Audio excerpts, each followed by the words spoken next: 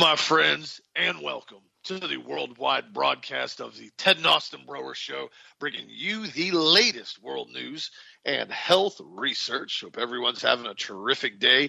As always, hope you guys are staying healthy and safe and having a great day today. If you guys need anything, you know where to get a hold of us. The website at healthmasters.com sponsors this show every day and brings you an hour show every single day with no interruptions, no ads, no commercials, no nothing but an hour of straight news and updates every single day. So thank you for supporting Health Masters and getting all of your supplement needs met by us, including if you just need toothpaste or you need mouthwash. I know everybody generally uses toothpaste for the most part. And so if you're going to buy it, thank you for supporting us at healthmasters.com. If you guys need anything, the product of the week, you voted. It won by a landslide, the HGH Stimulate Powder, the one and only, one of the most effective formulas we have that really increases and maximizes the flow of blood and oxygen to every area of the body. Helps increase lean muscle mass, really increases the dilation of blood vessels. Is pretty much my staple that I've used for years, and as that as well as a intra-workout drink. You can use it pre-workout or you can use it intra-workout. I usually drink it throughout my entire workout. I have found that it keeps the energy through the roof naturally without any caffeine. Also helps out with muscle stamina and also really gives you a really good pump is because what's the arginine and L-citrulline, and when increasing nitric oxide in the body, it's a vasodilator. So it's increasing the diameter of the blood vessels and increasing blood flow to every part of the body, which in turn helps increase the pump to each muscle you're training. So it's really, really good formula for that. So be sure to check it out on the website at healthmasters.com. It's going to be on sale for do a pretty big sale on it for you guys today. It won by so many votes. I mean, it won by a landslide, almost 100 votes. And which is a lot for, just standard voting on product of the week. So I'm going to do a pretty big sale on that here in the next few minutes on the website. So be sure to check it out. And also, too, in other news, this is interesting. I talk a lot about the complete and total insanity that we've seen now with the pharmaceutical drug complex and how much money these companies make now with Pfizer, making in hundreds of billions of dollars especially during COVID, and the amount of money that just rolled in with these drugs, with these vaccines that ironically enough were all government funded via taxpayer dollars. And then we were all told that the shot was free. That was just the real irony. We're not even talking about the safety or health or efficacy of the actual shot. But it was always ironic to me that Pfizer got tens of billions of dollars in federal money to produce a shot that was never tested, that was forced on the population, that everybody was told they had to get for free while we paid for it. And, it's funny because I've always said this before and I've talked to people. I said, anytime the government tells you something's for free, you just have to laugh. You really have to laugh because, first off, nothing's free. Somebody had to manufacture it. Somebody had to dig up the raw ingredients. Somebody had to tear down the trees to build, the lumber. Somebody had to do something somewhere. Somebody's labor was used. Somebody had to be compensated for what they did in order to produce a product. Nothing's ever free. Somebody's paying for it somewhere. And that's the irony when you see a lot of these morons where they come out and say, oh, the government said it's free and it's this and it's that. And I'm like, dude, nothing's free.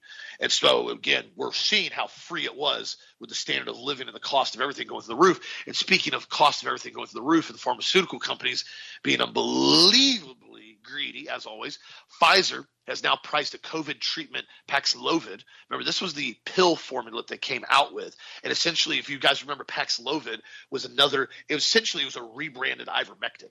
They took the same drug, ivermectin, and they rebranded it and tweaked it slightly and then said, we have a brand new COVID drug that's 90% effective. And quite frankly, I've heard some people take this as antiviral treatment without a lot of side effects. Granted, I haven't looked a lot of research in it. I know it's got less side effects in the shot, but it was ironic to me because when they were doing the research on it, they were allegedly coming up with this all-new drug. It was basically reformulated ivermectin. They have now said that the 5-day course of Paxlovid is going to be priced at $1,390 per course now. Oh, isn't that funny? Isn't it ironic that they told everybody that ivermectin didn't work and that it was essentially illegal to talk about ivermectin on social media or you're going to be deplatformed and banned? Oh, that every single social media site said it was fake news if ivermectin was even recommended for COVID. Oh, isn't that funny? And then suddenly Paxlovid came out. And now suddenly Paxlovid is almost $1,400 per course. $1,400 for a 5-day course? Whereas I remember when I had a doctor prescribe me ivermectin during COVID. I think it was like $40, $50. I know down in Ecuador, where my in-laws used to live, as far as missionaries, down there you could go buy ivermectin on the shelf. It's like right beside the Bayer aspirin. It was like $5 for a whole kit of it. $5 for ivermectin, because standard drug's been around for decades. But Paxlovid, we've got to patent a new drug from Pfizer.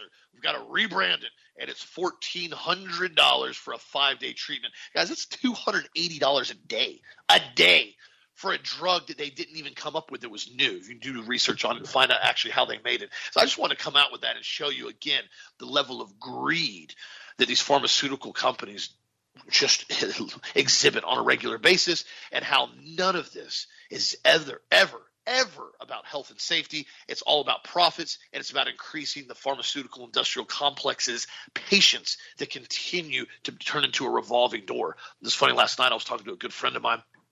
We were talking about some different business stuff that we're working on right now and health master stuff, and we were talking about the drug industry and how, they've intentionally tried to set up this industry to where everything has to have another drug put on top of it, on top of another drug, and how the United States is the only country, and I've said this before, and a lot of people don't realize this until they actually research it. The United States is one of the only countries in the entire world that allows pharmaceutical direct-to-consumer advertisement, meaning Pfizer can put commercials of pharmaceutical drugs on television and essentially try to sell you drugs via commercials right on television. You can't do that in almost any other country. It's illegal. They don't allow them to do it. And so what happens is now you have this subliminal planting. You have the seed that's planted in certain people's heads that are weak-minded. And so you start seeing these drugs over and over and over again.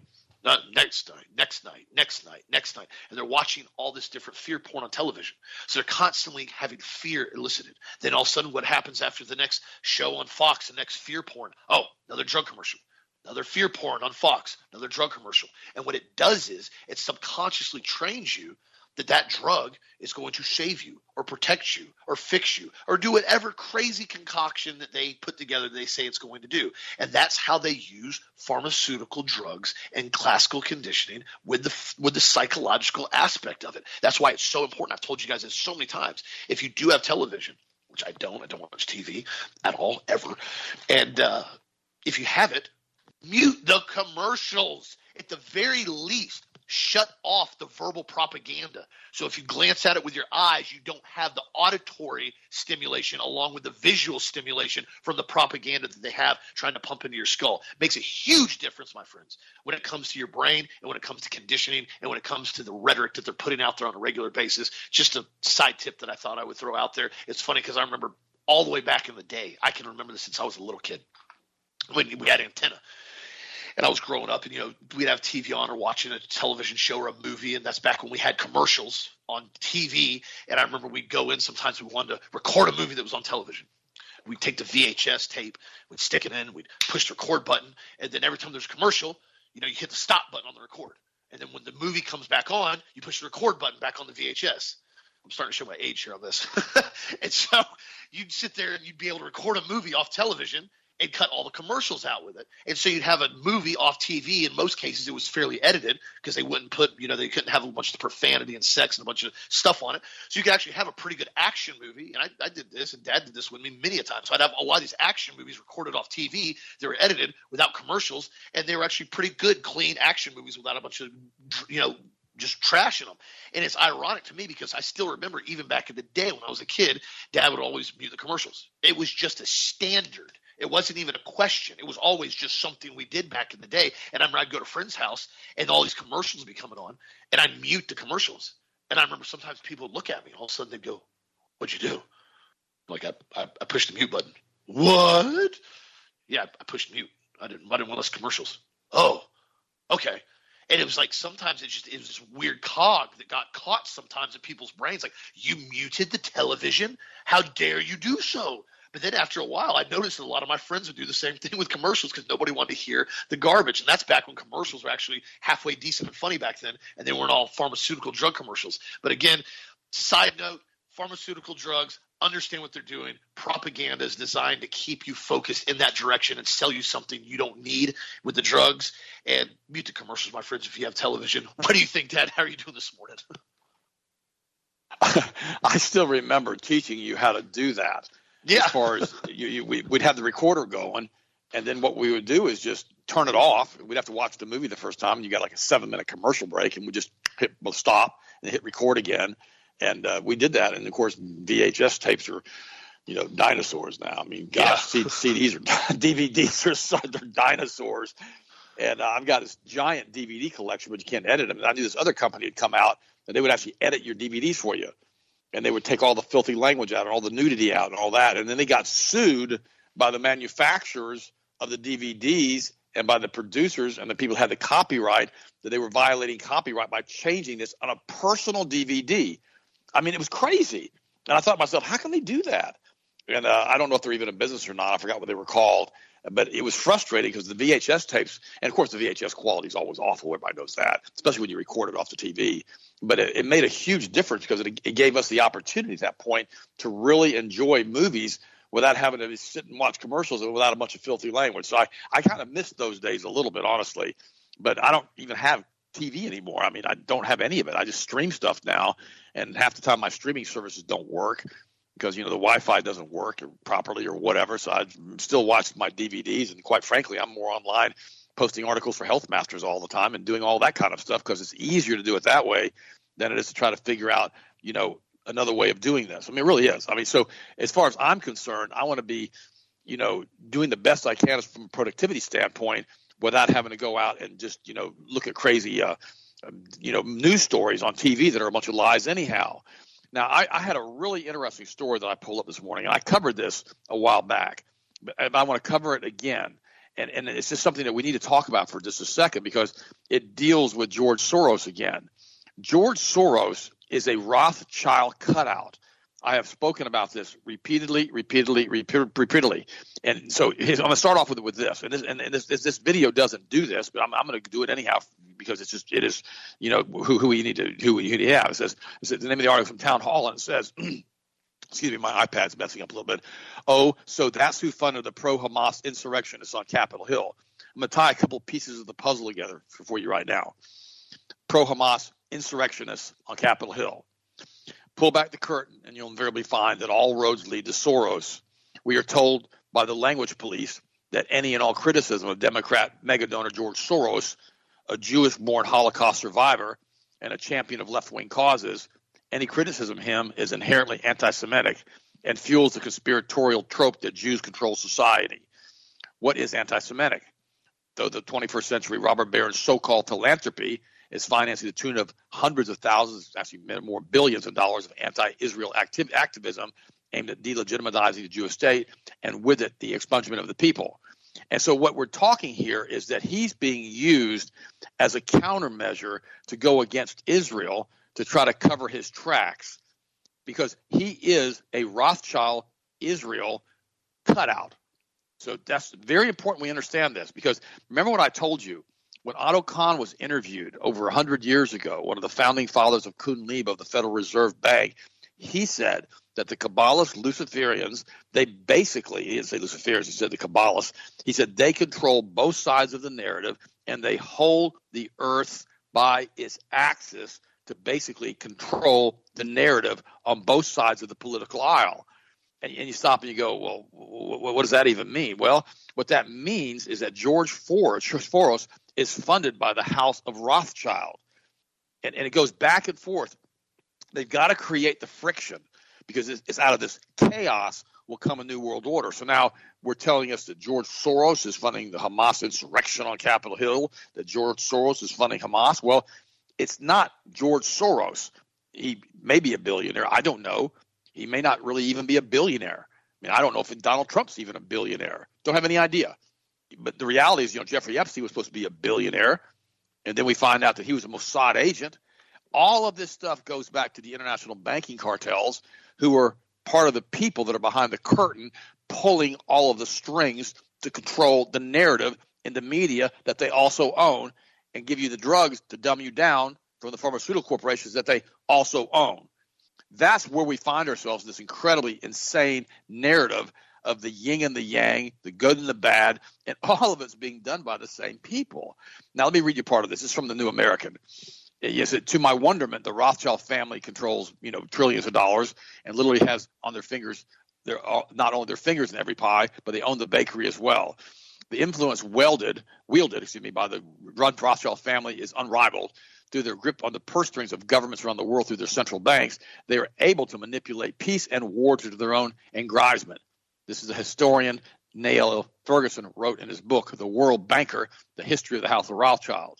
Now, we have to understand, remarkably, in a recent article published in the Washington Times reveals the power and influence of the Rothschilds has not diminished over the past 200 years. And I will say this, and I'll add this to the article that I'm reading, it has increased.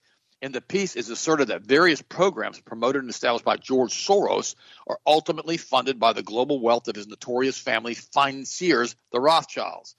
In a story entitled Geneva's Genome's Global Dread, Andre Bourgrave, the editor-at-large of the Washington Times and United Press International, identified the various golden Rothschild threads woven into the globalist tapestry held up as an ensign by George Soros.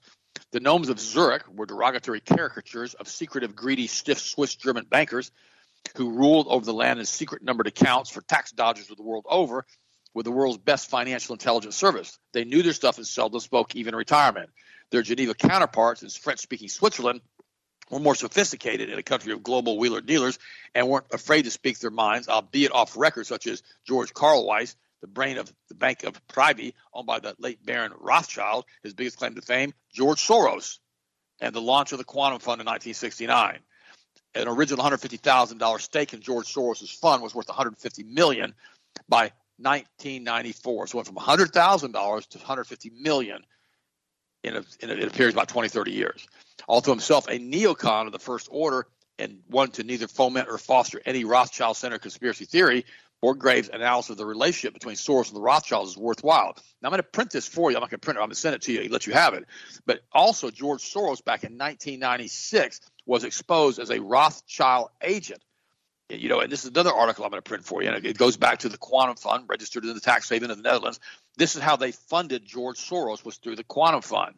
And all of this stuff links back to the international banking cartels. So when I see stuff like this, I kind of just laugh. George Soros is a part of a tightly knit financial mafia in the sense as of a closed Masonic-like fraternity. I'll say a lot of them are Masons too, pursuing common interests and aims. Anyone who dares to criticize Soros or any of his associates is immediately hit with the charge of being anti-Semitic, a criticism which often silences or intimidates genuine critics of Soros through his unscrupulous operations. The Anti-Defamation League of Benign Birth, which is the Jewish Anti-Defamation League, considers it a top priority to protect Soros from the charges of anti-Semites in Hungary and elsewhere in Central Europe, according to the ADL National Director Abraham Foxman. The ADL's records of service to the British oligarchy has been amply documented by the Ugly Truth About the Anti-Defamation League, Washington, D.C. Executive Intelligence Review. I'm going to print this for you, too. All of this stuff, they want to keep their secret connections done. That's who they are. And remember, these people who are linked to this also are linked to State Street, BlackRock, and Vanguard. And when you understand that and you understand how this is all tied together to the international banking community and to these cutouts that they continually use, like Jeff Epstein or, gosh, I hate to say it, Donald Trump, or anybody else who gets into a high level of position who's quote, Jeffrey Epstein, who basically is deemed this billionaire status, they don't get into that billionaire boys club without a nod. It's very difficult to make $100 million. It's even more to make $1,000 million, which is $1 billion. And some of these guys with the Rothschilds are actually trillionaires because they control the entire money supply on the entire planet because of their central banks. And so this is the irony of all of this stuff, because nobody ever wants to talk about this. N.M. Rothschild and Sons also implicated some of the filthiest drugs for weapons, secret intelligence operations, because it is connected to the highest levels of British intelligence establishment. Rothschild's management made any prominent mention of its complicity in one of the more sordid black covert intelligence agent networks of the Bank of Credit and Commerce International. Rothschild's was at the center of the international web of money laundering banks used during the 1970s and 1980s by Britain's MI6 and the networks of Colonel Oliver North and George Bush to finance such projects as the Nicaraguan Contras. They're like some of this overwhelming evidence says that the CIA is smuggling drugs for decades, number one drug dealers in the world. And this goes into detail in the book Operation Gladio, The Unholy Alliance of the Mafia, the CIA, and the Vatican. On June the 8th, 1993, the chairman of the U.S. House of Representatives Committee on Banking, Representative Henry Gonzalez, Democrat of Texas, made a speech charging that the U.S. government under the previous Bush and Reagan administrations had systematically refused to cooperate with congressional investigations on both the BCCI scandal and what Gonzalez claims is a close related scandal of Atlanta, Georgia, Bank Nacional de Lavrio, which was alleged to have secured billions in loans from the British administration to Saddam Hussein. Okay, prior to the Gulf War in 1990 to 1991. All of this stuff is just massive machinations behind the scene of the international Kabbalist Luciferian synagogue of Satan in their outcome trying to produce the Antichrist to create the third temple. All of this stuff is because they are the benign Din Nephilim at the highest levels, and they claim to be sons of the fallen. Now, they can claim whatever they want to claim. I don't know what their DNA is. I haven't seen their DNA, but all I can say is this. These people are evil to the core. And I wanted to share that information with you today and go into a little bit more detail with you. I've posted these articles online so you guys can read through them. And the thing about it is, if we really, really, want to do what's supposed to be done as far as cleaning this mess up, we've got to call these people out for who they are. I mean, we really, really do. I know Josh, he's a good friend of mine. He actually came up to the ranch in North Carolina and had dinner with us one night. And I want to send you a text that he said. He was talking about the Book of Athens and the fighting bunch by Christy Rose, and talking about how close he was to Athens, et cetera, et cetera. And it's very, very, very good. And what he also talks about is the war in Gaza and Ukraine. He says, I'm quoting him directly now. I don't see this turning into a full World War III like World War II. They need a controlled chaos that is systematically controlled for maximum effect. They can't have full chaos because all of the infrastructure and society would be destroyed. That'd be like destroying the 5G, 6G towers. He's right. And they'd lose a ton of ground. They don't want to destroy their own control systems. I'm adding this. People don't care too much about what gender they are when they're starving to death. They have to do this extremely surgically to inflict as much fear and chaos, also continuing to push the 5-6G sickness, death, and the degradation of society to Roman times where every perversion is available and promoted. I could be wrong, and they may need carpet bomb the whole areas to force us all into smart cities, but then why put 5G out there in the middle of nowhere? We'll just have to wait and see while we're trying to fight this mess every step of the way. Excellent, excellent text he sent me. He's right. This is a controlled demolition of the entire planet until we get to the point of order out of chaos when they come in, and it's so bad we have to bring in the Antichrist. That's when they're going to come in. Let you guys know what they're going to do in advance. Just let you know when they'll start turning the 5G, 6G systems on and broadcast certain types of frequencies that may or may not have the ability to activate graphene oxide and in cells inside of the body based upon what the people have been injected with to cause all types of disease and sickness. Or they have the ability to broadcast certain frequencies that will make people super depressed and on drugs and basically suicidally depressed, and basically they can also give them sickness and disease based on the frequency they put through their system. All of this stuff is technology that has been patented and has been proven. That's what we did with the Iraqi war.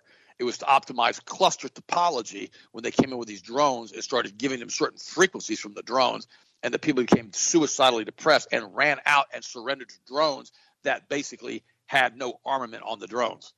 This happened. You guys could watch it. It was to optimize cluster topology to fine-tune these frequencies and what they could do to human beings.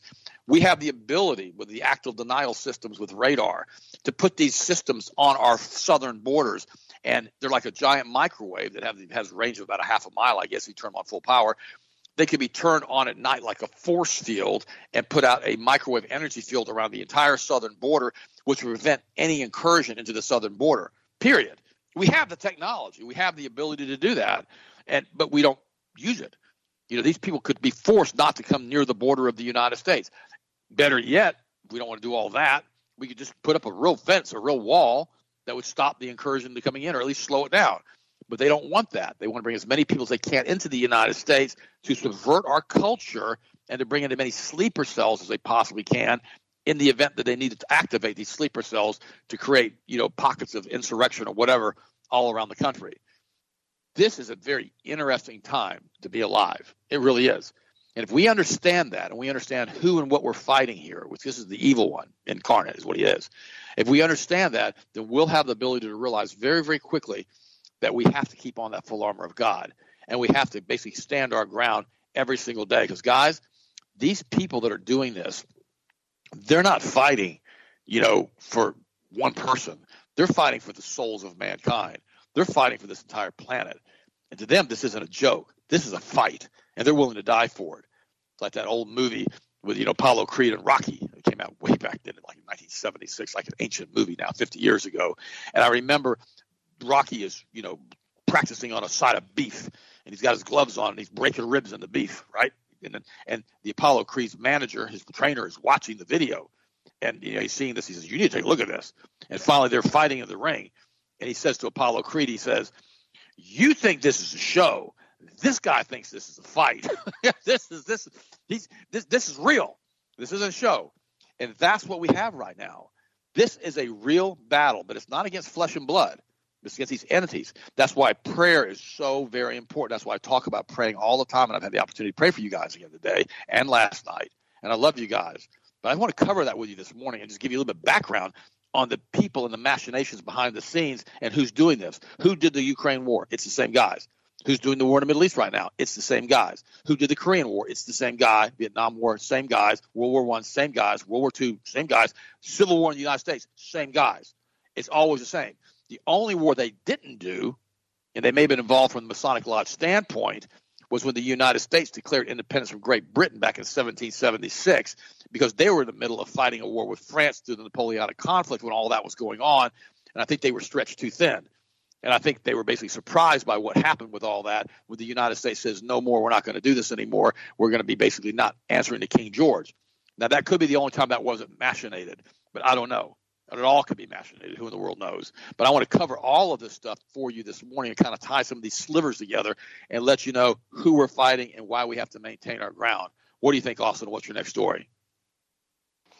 That was excellent info, and you're 100% spot on with that. This is, the key, the key to understanding a lot of this is understanding the background, understanding the history, understanding everything that goes on behind the scenes. That's why we bring this stuff up on the show all the time. It's one of the reasons why so many people enjoy this show a lot, is because we go into a lot of detail.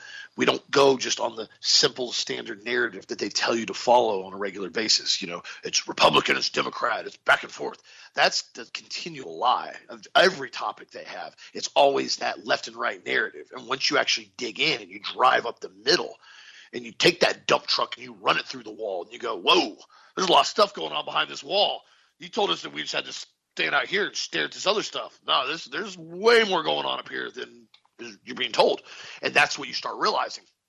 Same thing that you've seen now in the pharmaceutical world, especially with the children and the psychiatric world and the foster care and what's happening, with all this stuff you see now with childhood wellness and child welfare and CPS. I've talked about this in detail before because it's a serious problem. That's why I've always encouraged you to make sure you do the best you can to protect your children from this very dark world.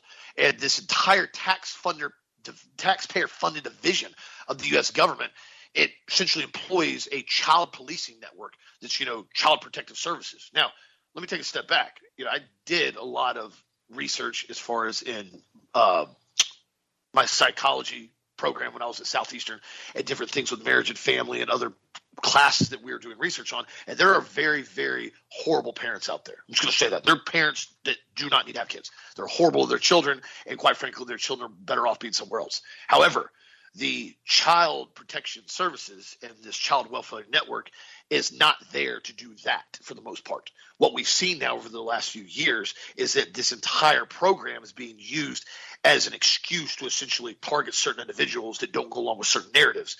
And you saw it especially during COVID, because now COVID was the ultimate excuse to be able to block anybody from doing anything at any point, including parents, including children from seeing their parents, and all array of different things. And it all goes into the aspect of going to the pediatricians. This is why I've told you guys, be very cautious on what pediatricians you go to. There are certain pediatricians out there that have CPS, Child Protective Services, on speed dial. I'm just giving you guys a heads up on this right now. There's certain pediatricians that if you don't do what they say, you don't follow what they tell you to do, you don't go along with their perverted narrative as far as injecting your children with all these different shots, they will call CPS. Let you know that right now. And they will do anything they can just to make your life miserable, because you don't do what you tell them to do. You don't do what they tell you to do, because they essentially think they're God. This how bad some of these pediatricians are. That's why I've said be very, very cautious. If children are extremely healthy and they're growing and they're not having any health problems and they're doing really well, why in the world do they have to go get a wellness check every 2 or 3 months and get told they need another injection and another injection and another injection? I bring this up all the time, and the reason why I bring it up is because it's a really serious question that needs to be asked on a regular basis. Why do we need to have wellness checks every 2 or 3 months to check on healthy children? What is the point of that? Do you go to the doctor every 2 or 3 months when you're super healthy? No, you don't normally do that. Why would you do it with kids? Well, they're growing. They're this, they're that. Okay, put a board on the wall. Measure them every month. I do with my kids. I watch and track their height and their growth, and they love it. They think it's awesome. Throw them on the scale. Make sure they're growing and begin building weight, getting stronger. Exercise with them as far as lightly. If they want to be able to do, they need to be able to do push-ups and sit-ups and different types of activity. That's really good for young children to be able to do. Now, going in and doing heavy weight, that's not good for their joints or their bench 135 on flats. That's not smart at all. I'm not recommending that. But body weight exercises, that's normal. That's healthy. That's growth. That's development. That's something that's very, very good for children to do. But again, be very cautious about some of these pediatricians because they're very, very shady. And also, too, speaking of the school world and other shady stuff, Oregon and their infinite stupidity, they can't seem to find a level of stupidity that they've stopped at. They just keep outdoing themselves every single year, it seems like. But school officials in Oregon have decided that proficiency in reading, writing, and math no longer necessary to graduate.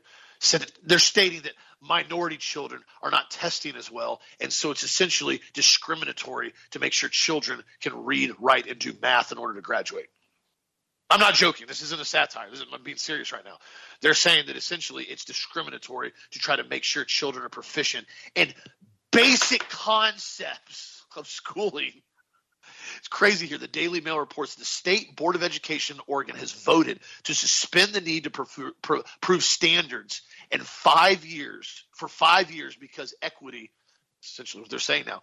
The Oregon school chief suspended the need for high schoolers to prove math, reading, and writing skills to graduate for 5 more years to bolster minority students who essentially don't test well. I can't come up with this anymore. And again, you got to understand, this has nothing to do with race. This has nothing to do with minorities. This has everything to do with dumbing down of the younger children. This has everything to do with dumbing down of the next generation. You know, the Gen Z that we've seen right now, this younger generation. You know, we think they've got a lot of issues. Just wait. Wait till this next generation comes out now. This social media generation. This generation that has literally grown up from birth on social media and tablets. I'm letting you know, just watch and see what happens. This is why I am so adamant about not giving my kids electronic devices at all, period. They don't need them. What does a 5-year-old need an iPad for? Please explain that to me. Why do they need to sit on YouTube and drool on themselves at dinner while you're at the dinner table? Why can't they learn how to play tic-tac-toe with you as a parent at dinner? Why can't they learn how to color? Why can't they learn how to draw? Why can't they learn how to write and be creative and use their imagination like they're designed to do?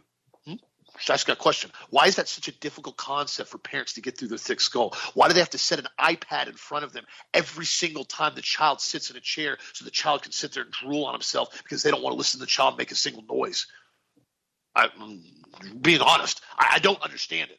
I've talked to parents about it. I've talked to parents about it when I'm blue in the face. Parents that I know, friends that I know. Oh, well, they just like it.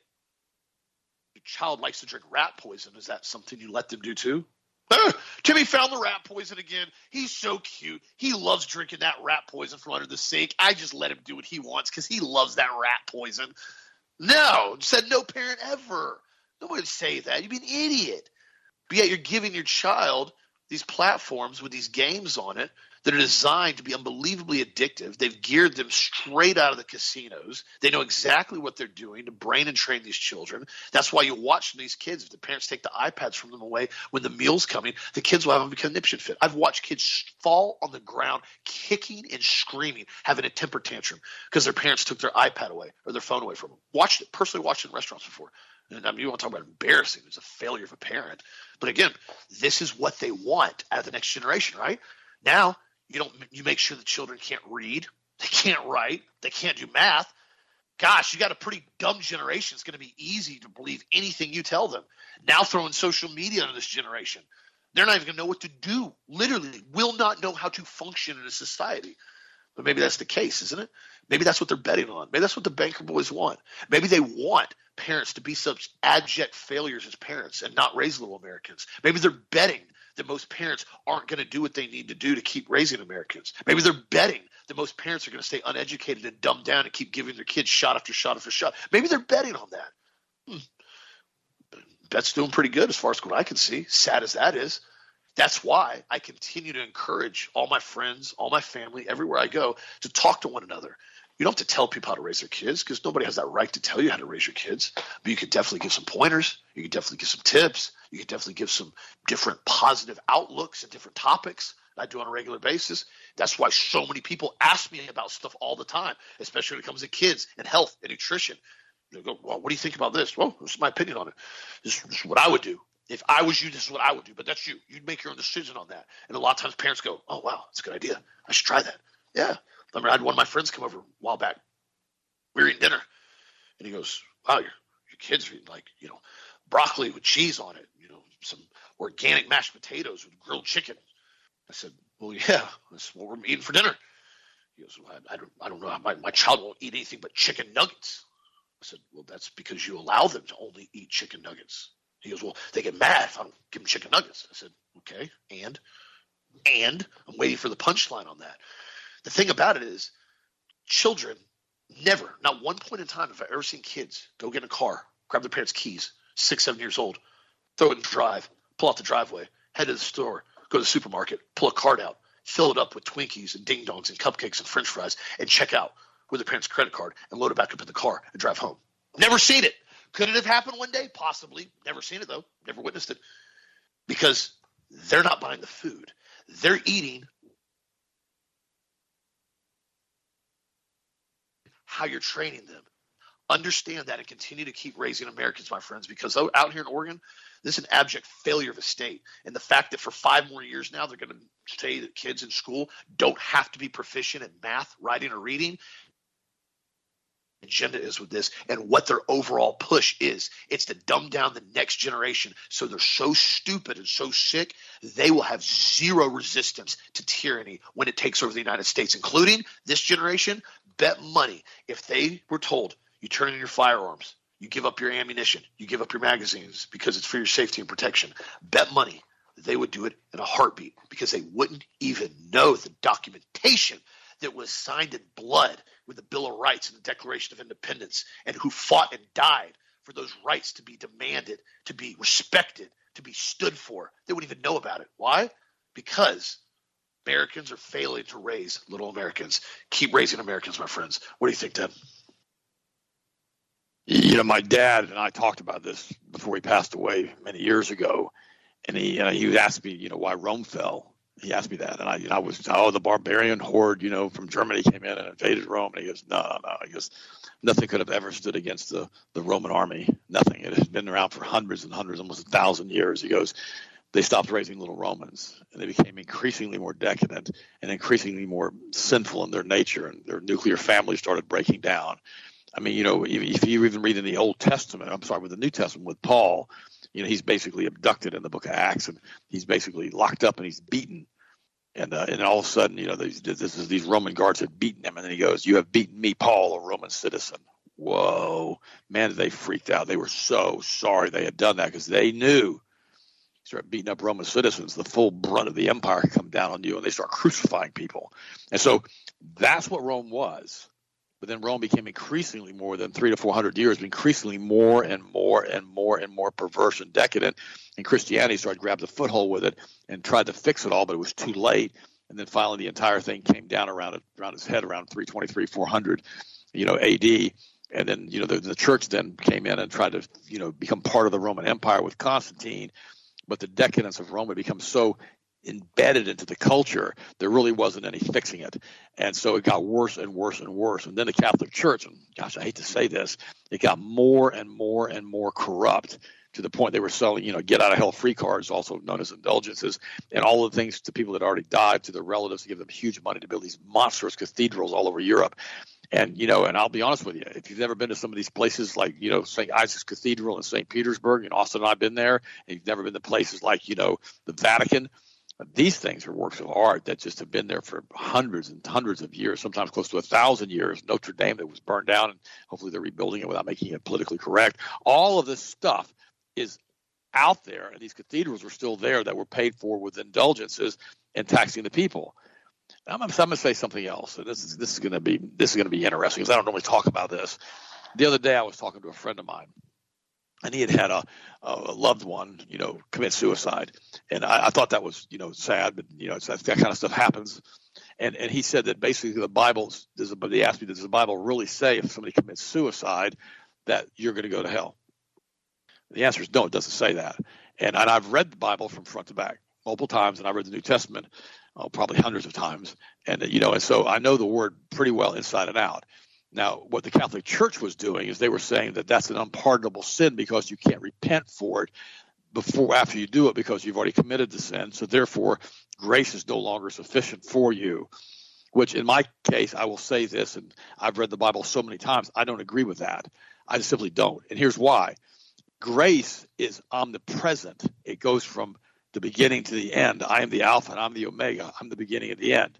Now, is it true you can't ask for forgiveness for that sin if you've committed suicide? The reality is you don't really have to, because every little sin that you do, God doesn't hold it accountable to you because grace is sufficient for you. And the energy field that is Jesus Christ, his grace, permeates all of time space. Now, the main thing that God looks at when it comes to the sin nature is your heart. Remember, King David, saw Bathsheba taking a bath on the roof next to his palace, which, by the way, she set King David up as far as I'm concerned. Just thought I'd mention that, but you guys can fuss at me later. Just don't send me the emails on that. And so anyhow, he saw her. He triggered his nucleus accumbens that I talked about last Friday. He sent for her. She got pregnant. He ends up having her husband killed as one of his top people.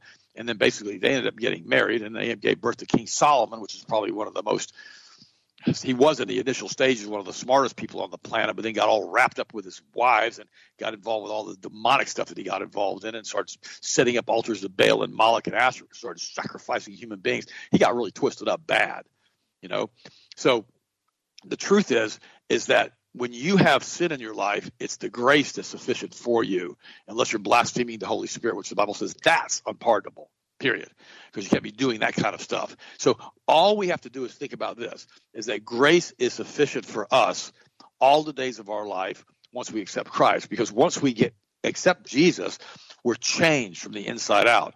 I personally believe that the blood of Christ, because of the ability it has through time space to basically transmit energy, is able to take you and change you internally and change your DNA. I personally believe that. I've done entire shows about that on the blood of Jesus. So when everything's happening in your life, you got to realize that you have to go to prayer every single day.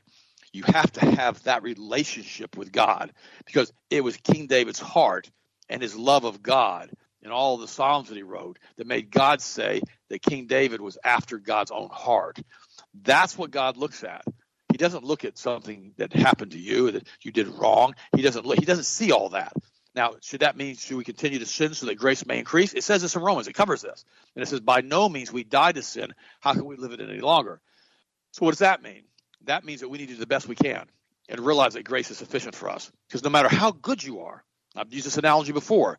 And if you want to swim from San Francisco to Hawaii, and you don't want to have a support staff and boats to get you out of the freezing water and all of the rest and keep the sharks away from you, et cetera, I don't care how good of a swimmer you are, you're not going to swim nonstop from San Francisco to Hawaii. You're either going to be eaten, or you're going to die from freezing, or you're going to die from starvation, you're going to die from whatever, but you ain't making it. That's what being a Christian is, and being reconciled to God. It doesn't matter how good you are and what you do. It makes no sense whatsoever. You can't be good enough. The only way we have salvation is through Jesus, period. Because he is the author, he is the finisher, and he is the perfecter of our faith. That's why, I remember Joel Osteen, and I like Joel. I know him, okay? I haven't seen him in a long time, but he really compromised one time on Larry King Live. And he started talking about there's many different ways of the Father, whatever he said. I forgot what he said, but it was something similar to that. And he's wrong. And I was on with Sarah Westall years ago. And she would say, well, there's many ways to get to God. I said, no, there's not. There's only one way to get to God. Now, you may know a God, you may pray to a God, or you may even pray to the God. You may. That's a fact. But he doesn't really see you praying to him. He doesn't really, get that relationship because you're not going through Christ. And it's kind of like, what does salt water have in common with fresh water? How could salt water and fresh water flow from the same spring? Come ye out from among them, be ye separate, touch not the unclean thing, and I'll receive you as my sons and my daughters, what the word says. So the reality is that if you want to have that intimate relationship with God, that he's going to pick up the phone when you call, you got to maintain the relationship with God through Jesus. Because when Jesus is there, he acts like a transformer. I've talked about this to you guys before. It's like God's a 24-volt system. We're a 6-volt system because we basically, I'm using this as a metaphor. I don't know what the voltage is on any of this stuff. I'm just using this. God's 24 volts. We've turned into a 6-volt system because of degradation of our DNA and our Tesla transformer coil that we would call our coiled helix doesn't work like it's supposed to as an uplink to God anymore. When Jesus comes in and he stands between you and God, he acts like a transformer, like taking a 6-volt battery and converting it back into a 24-volt system. So God goes, oh, wow, okay. So when he sees you, he sees Jesus because of the grace, because here's Christ standing between you. It's because of that we can go through Christ boldly to the throne of grace and pray to God and petition him and ask him to help us and ask him to do things for us by his grace. I've got a good friend of mine last night. He was in the hospital. His name's Mike. He's having all kinds of issues, with his heart and with anxiety and all these other things. A lot of it's because of glyphosate toxicity. And, when he gets something with glyphosate in his whole body, like freaks out. And so I prayed last night and asked God to help him, to get him out of the hospital. And I warned Mike not to allow them to go in there and do a stress test on him and throw him in there and start cutting on him and doing bypass surgery. There's all kinds of natural ways to deal with that kind of stuff too. But the reality is this. I asked God last night when I prayed for him to do me a favor and help Mike get through this. I don't pray that prayer very often. It has to be a really close friend. Now, a lot of you who contact me on a regular basis and ask me to pray for certain things, I pray immediately. You guys will know that. I said, you'll send me a text. Can you pray for so-and-so? I stop what I'm doing right there, and I pray. And I'll text you back, and I'll say, just pray. And see, it's important that you have that kind of relationship with God, that when you call him, he picks up the telephone. Think about that for a second. You get this brat kid, you send him off to college, and now you're spending all this money trying to support his college and his partying ways and all the rest of the stuff, and he doesn't bother to call home. And then finally he gets a job and he gets out of college, and he kind of is indifferent as far as ever showing up at the house or ever picking up a telephone and calling you. And suddenly the only time you ever hear from him is when you need money, or when he needs money, or when she needs money. And suddenly now you begin to realize that this has become a one-sided relationship based upon monetary support. Or the same thing with friends. You never hear from your friend unless they need something from you. And suddenly, they're your best friend again, but you haven't heard from them in 5 years. And suddenly you begin to realize is that the relationships that we have with people need to be based in reciprocity. You scratch my back, I scratch yours. You help me. Let me ask you a question. If you went to Mexico, and this is years ago, this is funny. I went to Cancun, on a Christian men's business convention. And they had a bunch of people who wanted to rent a vehicle. They would put in their name. So I rented a van, and we went to the Mayan ruins. Okay, and we went to a big lagoon and went swimming and all that. And this is the area there in Mexico that you have to have armed guards with you in some cases, or they will abduct you and lock you up in a jail and have somebody come get you. So I'm driving the speed limit because I don't want to give anybody a reason to basically, fuss at me. We had this girl, I'm not going to mention her name, and she was in the back seat and she was yelling at me because I wouldn't drive more than 60 miles an hour. And I looked at her and I said, look, here's the deal. I said, I'm not doing this because I don't want to get locked up in a Mexican jail for speeding down here. I said, I don't want to deal with all that. And she goes, well, I'll drive then. I'll never forget this. So she jumps in. I let her. I said, okay, you can drive. So she jumps in the driver's seat. She starts driving. It's a 5-speed shift Volkswagen. You have to shift it. Man, she throws that thing into reverse at about 30 miles an hour.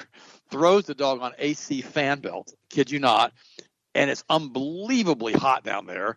And now all of a sudden the car lurches, goes back, throws the belt. Luckily it was still running. And basically she stopped the car, got all flustered and said, you drive. And I said, okay, I'll drive. And the point is this. Who are you going to call if you get locked up in a Mexican jail? Remember when Paul got locked up? He started singing praises to God. He called on God. Yeah. And all of a sudden the jail's door, everything gets shaken down there, and the whole doggone doors open up, and Paul's sitting in there, and the jailer comes in. He goes, oh, my gosh, they've escaped, and they're sitting there. Because he knew from a Roman law standpoint, had Paul escaped on his watch, they'd kill him. They'd probably crucify that Roman guard. And so he was so happy to see Paul. He couldn't believe he didn't leave. But that's what basically Paul ended up, they based on he's a Roman citizen. And all of this stuff is important that we understand. It's the relationship that you have with God. You know, your life is not defined by one action that you do, but rather the relationship that you have with God. Look at it this way. You get married, and you're married for 20 years, and you have 18 years is great. A plus, A plus, A plus. Then 1 year, your wife goes into menopause. That's a rough one. Or your husband goes into menopause. And that's a rough one, too. Testosterone levels drop. And suddenly you get, like a C in those years. You're arguing about stuff, and it's not quite 100%. But you got to average up all 20 years. So you got 18 years of A's and a couple years of C's. It's still an A.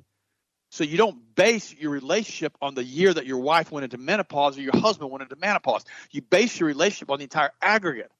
And that's how you maintain a good marriage. And that, my friends, is how you maintain a good relationship with God Almighty, is the continual prayer and talking to God and asking him to direct and guide you in all the areas of your life. When you do it that way, when you call home to God, it's not because you need money, but you may need something financially to work out for you. It's not because you need to have something done in your life and he's a vending machine. It's because you have this deep-seated relationship with him that you know who he is. He knows who you are. And when you talk to him and you call him, he goes, oh, that's Ted, or that's Joe, or that's Austin, or that's Mary, or that's Denise, or that's somebody who I really like. Let me see what they've got to say. Because, God's pretty busy. He knows the hairs on your head. And when he stops to listen to you for a second and to figure out things for you or to set up a proper fractal timeline for you, is because he knows you and he wants to help you and support you, and he wants to be reciprocal with you. Always remember that, guys. Stand with Jesus. I love you guys so much. And I know I've got off into this stuff today, but I felt you needed to hear it. Also, what do you think, buddy? And go ahead and finish up the show, and I'll talk to you guys tomorrow. Yeah, absolutely. And, there's no question about it. Communication's key on so many factors and so many different relationships. And, you're spot on with that. You're talking about as far as friends and family. And it's funny because I've seen that so many times. I've had friends over the years that, had a good relationship with them, or I've talked to them or hung out with them, or I grew up with them. And then slowly as you get older, they just stop calling you back, or they don't respond to texts, or, you call them up and they're always busy. And I learned a long time ago, a lot of times as you get older, it takes effort to maintain friendships. That's why I don't have a lot of friends. I have a very small circle. But the friends that I do have, I can usually call up at any point in time, say, hey, bro, I need some help with this. I need to talk, or what's going on. Let's go grab dinner. And it's so important because, like Dad just said, if you got a friend that, you're constantly saying, hey, bud, you want to go grab something to eat? Hey, you want to hang out this week? Oh, I'm busy. I'm busy with this. I'm busy this weekend. I got this going on. I can't do this. I have this going on. Well, after about 4, 5, 6 months of that, even though you've had a friendship for years and years and years, you realize that your friendship is no longer a priority to them. It's just what it is. All of a sudden you realize, okay, well, I'm just going to let them be. And then suddenly you notice that you don't text them or you don't call them. They don't respond to you anymore. They don't call you anymore. And that's when you start getting the realization that friendship is starting to dissolve. And, and it happens. It happens as you get older. It happens as you grow up, seen it, been there, done that. And that's just certain things that occur. But the thing about it is, if you do have those friendships or those relationships that are reciprocal and you are back and forth, you've got to make sure that you do the best you can to support and maintain them. He's absolutely right about that.